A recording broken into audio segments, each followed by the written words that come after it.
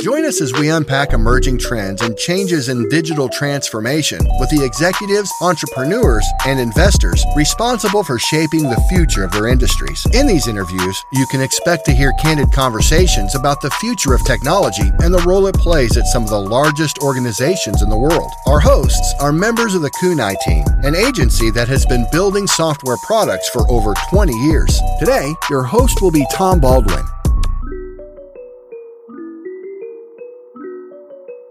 Hello and welcome to the Kunai podcast. Today I'm excited to be speaking with Dinis, Vice President of Product at Mollie. Mollie is a payments fintech based out of Amsterdam. Today, Mollie focuses on small and medium businesses, counting over 100,000 merchants as customers within the Netherlands, Belgium, Germany, and France. Welcome, Diana. Thanks for having me on, Tom. Yeah, it's great to have you on. When we were originally talking about having you come on to the pod, I loved learning about your background, your focus on product, and the markets that you're serving today. So super excited to have you. Just to get into that background a little bit, Diana is originally from New York, now calls Portugal home. Diana spent 5 years at Payment Sense before finding her way to Portugal and ultimately to Mollie. Today, Diana leads product for Mollie, focusing on enabling customers to pay how they want and make conversion easier for merchants. Diana, welcome. Let's get started with your career arc. Can you tell us a little bit about your background? Sure. So I think I ended up in tech almost by accident, if I could say that, because I actually have a background in contemporary art. So I have a master's in contemporary art from Sotheby's in London. And whilst doing my master's, I realized that whilst I love and enjoy art in all the forms that it comes in, old, new, I think it became very obvious to me that it was not a world in which I wanted to operate in. And I had done a short internship back in the States with what was considered a .com back in the days. Now it would just be considered businesses that have a presence online. So as a result, when I graduated, I went looking for jobs in tech, and I started with, funny enough, a Silicon Valley-based company out of their office in London. And so I didn't end up leaving London for almost 16 years. And I kind of went from startup to startup, then kind of to scale up, and now yet again another scale up. So went from kind of lead gen, online publishing to fintech, where I definitely want to stay because it's super interesting and an incredibly disruptive space with so much interesting opportunity. And it became very clear to me probably after my first, 5, 6, 7, 8 years of working that product is an interesting place to be for so many reasons. But the biggest thing is kind of the ability to leverage technology to make people's lives easier and better and simpler. And this had quite an appeal. Plus, there are so many ways to solve a problem. There's limitless possibilities in my mind, at least. Absolutely. So taking some of that creative process and what you learned in your master's program, it's interesting. We had Mark Jameson, the head of product for Visa, on not too long ago. And he has a background in arts and the music, and then took it to finance and fintech and driving that creative process from a product side. How do you find those two coming together? So if it taught me anything, I think studying art is that looking at things from different angles, and that context really matters. There is also an element, I have to admit, especially when you do have UI, that you think of design not as just something that's pretty, but that has some sort of ease of use functionality or purpose. So the purpose is quite important. And I think that's probably, if anything, I would say that's the core that I've drawn from. And then, of course, you just build up skills over years and add to that as you go along, I suppose. Yeah. So today, a lot of folks call it empathy, and empathy in the design world. I always go back to the Adam Grant, one of my favorite management book authors. He, in The Outsiders, he wrote about the Nobel Peace Prize winners and how creative they were and what their hobby was, and learned that there was an association, and the top hobbies were actor or actress, magician, or artist, because you had to put yourself into the place of others rather than just yourself. So that doing so fundamentally drives the creative process. So that's what I heard in what you shared. Yeah, it's super interesting. Yeah, I quite like Adam as well. I've listened to quite a few of his appearances on podcasts, and I really liked Plan B, if I'm not mistaken, that he wrote with Sheryl Sandberg, which is a brilliant book. Yeah. I'm currently going through reading Think Again, which has me rethinking a lot. So I'll put it on my reading list then, shall I? Yeah. So lots of fun. So let's see. So your background in art then ended up in tech and then in fintech. Tell us a little bit about today and Mollie and your role. So Mollie is actually, I don't know if we'd call it an old company by larger standards, but Mollie is 17 years old, was started by Adrian Moll by himself and probably a few other ragtag engineers, or so the story goes. And I've been at Mollie for about 15 months. And so when I started, we had a very small product team. And we've gone from, I believe it was 3 or 4, and we now have about 25, 26 people in the team. And so we've built out, let's say, this function that more or less didn't fully exist before. We had the engineering team, and they drove a lot of this from a technical side. But let's say we're missing that, but we can call it the empathy element, perhaps, right? Or kind of the concentration on the customer or the market, as you have. And we've kind of just been building that as we've come along. That being said, I think that Mollie became really successful by effectively really caring about the customer and trying to make things really easy, and in particular from a technology side. So keeping the APIs really clean, really simple, really easy to make use of. And I think initially this drove a lot of small businesses to work with Mollie. And so this was one of the biggest things. But the other thing that we've done is I think they've done hyper localization for the markets that we're in. Right. And so they've really concentrated on how people like to pay, what they're accustomed to. So not just going, let's say, card-based, which is very dominant, obviously, in North America, dominant in the UK. And it's not that it's not used throughout Europe, because it absolutely is. Credit cards are used throughout Europe and debit cards are used throughout Europe, but more local payment methods and alternative payments like the likes of Klarna, likes of PayPal, in Netherlands, the likes of Ideal. And we don't operate fully in Poland, but we use P24, which is a Polish payment, Gyro Pay in Germany. So there are all these kind of like, let's say, quote, local ways of paying or preferred ways of paying that we spend a lot of time on, as well as from a customer approach in terms of support. Everything is in a local language. You can get a hold of somebody on the phone that speaks your local language. And I think this is how Mollie got to where it was. And I think now we're taking big boy and big girl steps to kind of mature, professionalize, and then start more our geo expansion. So we really want to go and conquer the rest of Europe, whilst trying to keep that deep localization, which made us really, I think, successful at the outset. Yeah. And how did you accomplish some of that deep localization? I recall you saying that in Germany, less than 10% of the transactions are card-based.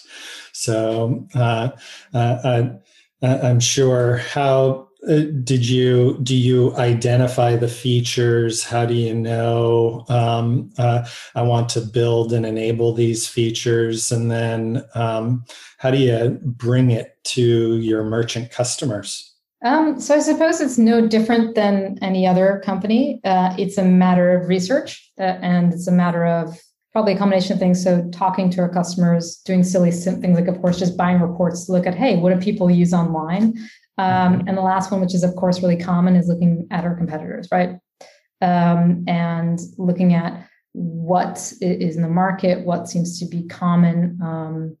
And that's more or less what we've done. The other thing, of course, is we have a brilliant commerce team that's been built up, and particularly in the last year has gotten very or significantly larger in Germany, let's say, and they're giving us market insights. We're making sure that we pick up staff from the payment space in Germany, so they're able to inform our decisions. And then we're, of course, taking these and trying to create proper product market fits, make sure it fits with like our brand. We want to make sure that that we have slick, super easy experiences everywhere that is humanly possible, both for the end customer, so the consumer, let's say, right, as well as our merchant, whether they're big or small, I suppose.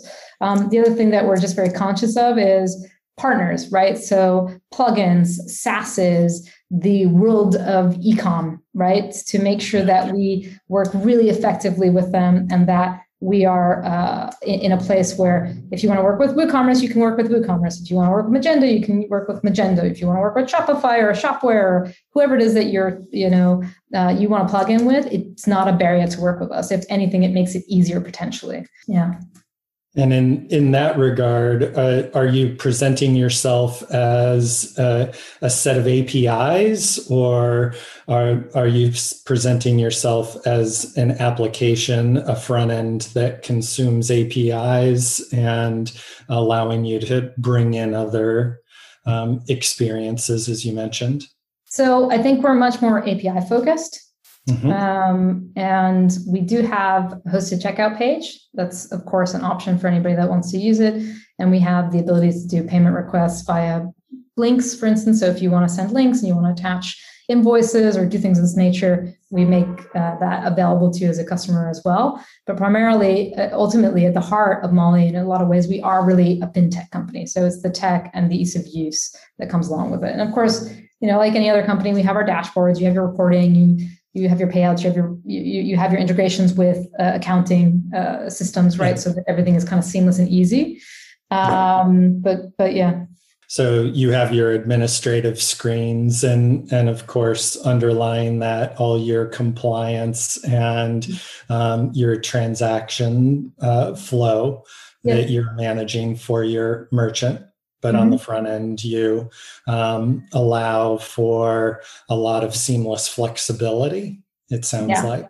Yeah, and even to a certain extent, we've built out some APIs, and I think we should extend them in regards to, if you don't want to go into the administrative area or dashboard area, you know what? You want to use an API to get the information? Go for it. I think that's something that we can also start to expand for larger customers who are now becoming more interested in Mollie, that we have enough sophisticated tooling potentially to, let's say, live up to their expectations or serve them well in some way. Fantastic. So as you have grown your product team from 3 to 4 to roughly 25, managing a group of 3 or 4 is very different from managing a large group, managing all, I'm sure, the products and features that are getting delivered. Tell us a little bit about your journey and how you've maybe changed some of how you've managed over time as the group has grown. Sure. Well, I guess the biggest thing is to scale oneself, you need to scale some amount of leadership. And behind that as well, we've kind of got, as part of the product team, we have 3 functions. We have the product management, so the product managers, or sometimes they're called product owners in different companies, right? We've got product marketing, which of course is helping with things like go-to-market strategy, product market fit, opportunity sizing, and kind of, let's say, helping in particular with learnings after the fact. So sometimes research as well. So we've got it out. How's it doing? How do we improve it? things of this nature. And then we have product design. And so product design is all about consistency, ease of use. So where we do have interfaces, interactions with a human and a computer, that these are really simple and straightforward. But I also think to a certain extent, we can also use them to examine things like, how are we keeping our API simple? How are we keeping clean? How easy is our documentation to get around, navigate, use? So that's the first thing, is building up leaders for each of these areas. Mm-hmm. And then the other one, I suppose, is I think shifting things from more tactile to just a slightly higher level, right? So asking different areas to really look at what is their strategy, and then hiring leaders to kind of run those areas. And that's kind of what we've done. So we've broken it into 4 main areas. So one is our infra area, and that's really just to turbocharge and make sure we can handle the phenomenal growth that we've had. And we had excellent growth before COVID, and then COVID just gave us serious champagne problems and occasionally champagne hangovers, which are nasty. But we got to make sure we invest in the infrastructure to make sure that it's super easy to use. We have amazing CI/CD, spinning up things in the cloud quickly, up and down, and having a team to support and to increase to deal with our growth. Really, ultimately, we have an area that's kind of more around payouts, administrations, reporting, integrations with accounting services. Then we have the largest part probably is our core product, right? It's payments. So this is plugins, cards, alternative payment methods, processing, fraud, risk mitigation. And then we've got, last but not least, quite importantly, is kind of like the onboarding journey, making this super easy, as automated as possible, keeping the merchant safe, keeping us safe as part of the onboarding process. And then there's lots of other little things that we're tinkering with, but I can't give it away in terms of stuff we want to build.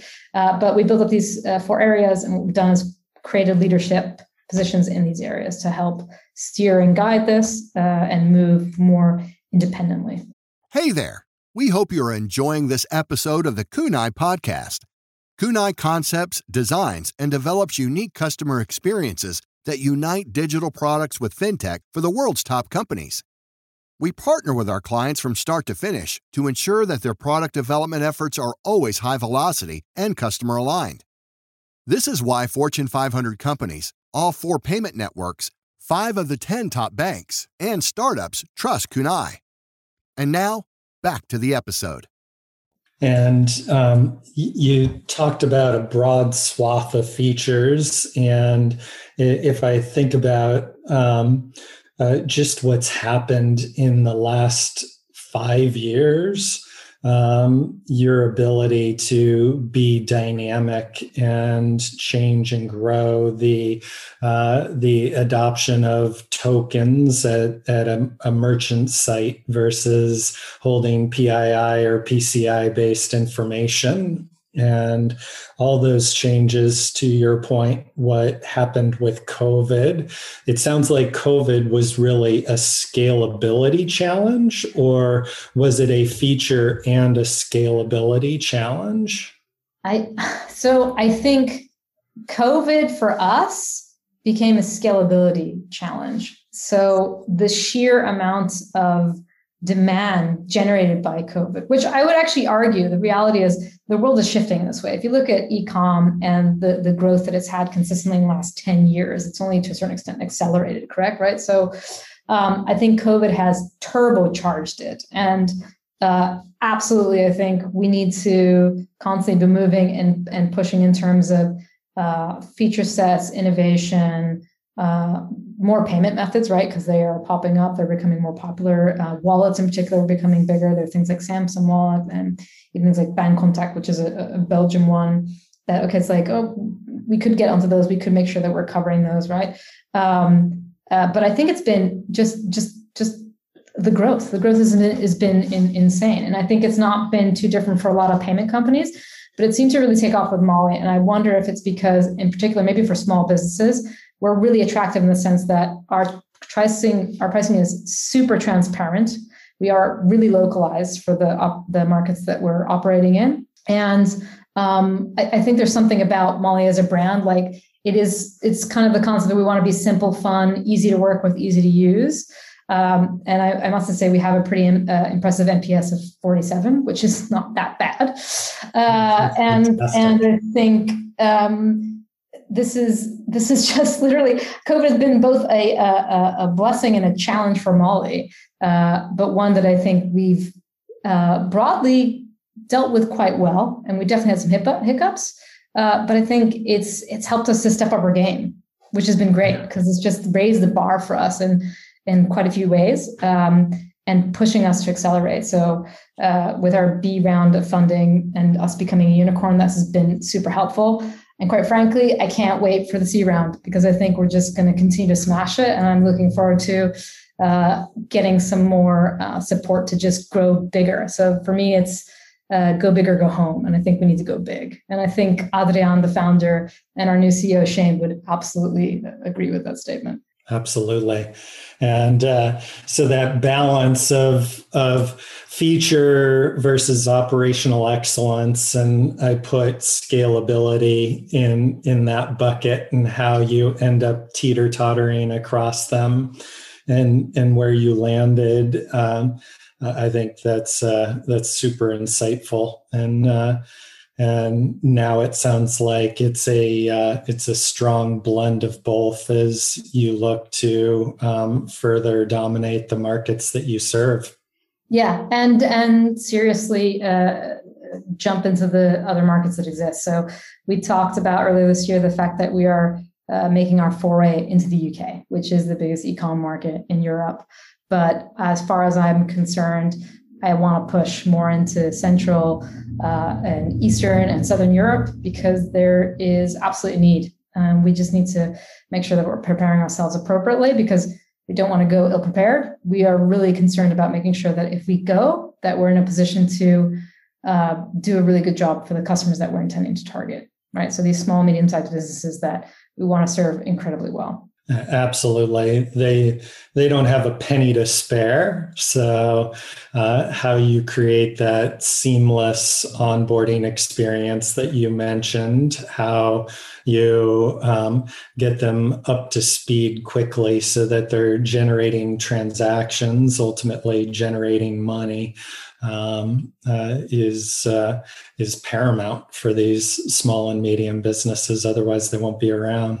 So yeah, we want to make it so they're busy running their business. They're not busy, messing about with their payments company, right? It should be almost to a certain extent. I don't want to say plug and play, but I would hope that it feels that simple, Yeah. That it's not as simple as set it and forget it. But at the end of the day, I hear you. It's they're in business to be a physician or be a restaurant or be something, not to be a payments company. So your ability to take that on and support them in better focusing on their role is awesome. Yeah. So as you look to the future, and it sounds like you have new markets to serve, new features to bring to market, potentially some additional funding to support the growth in both.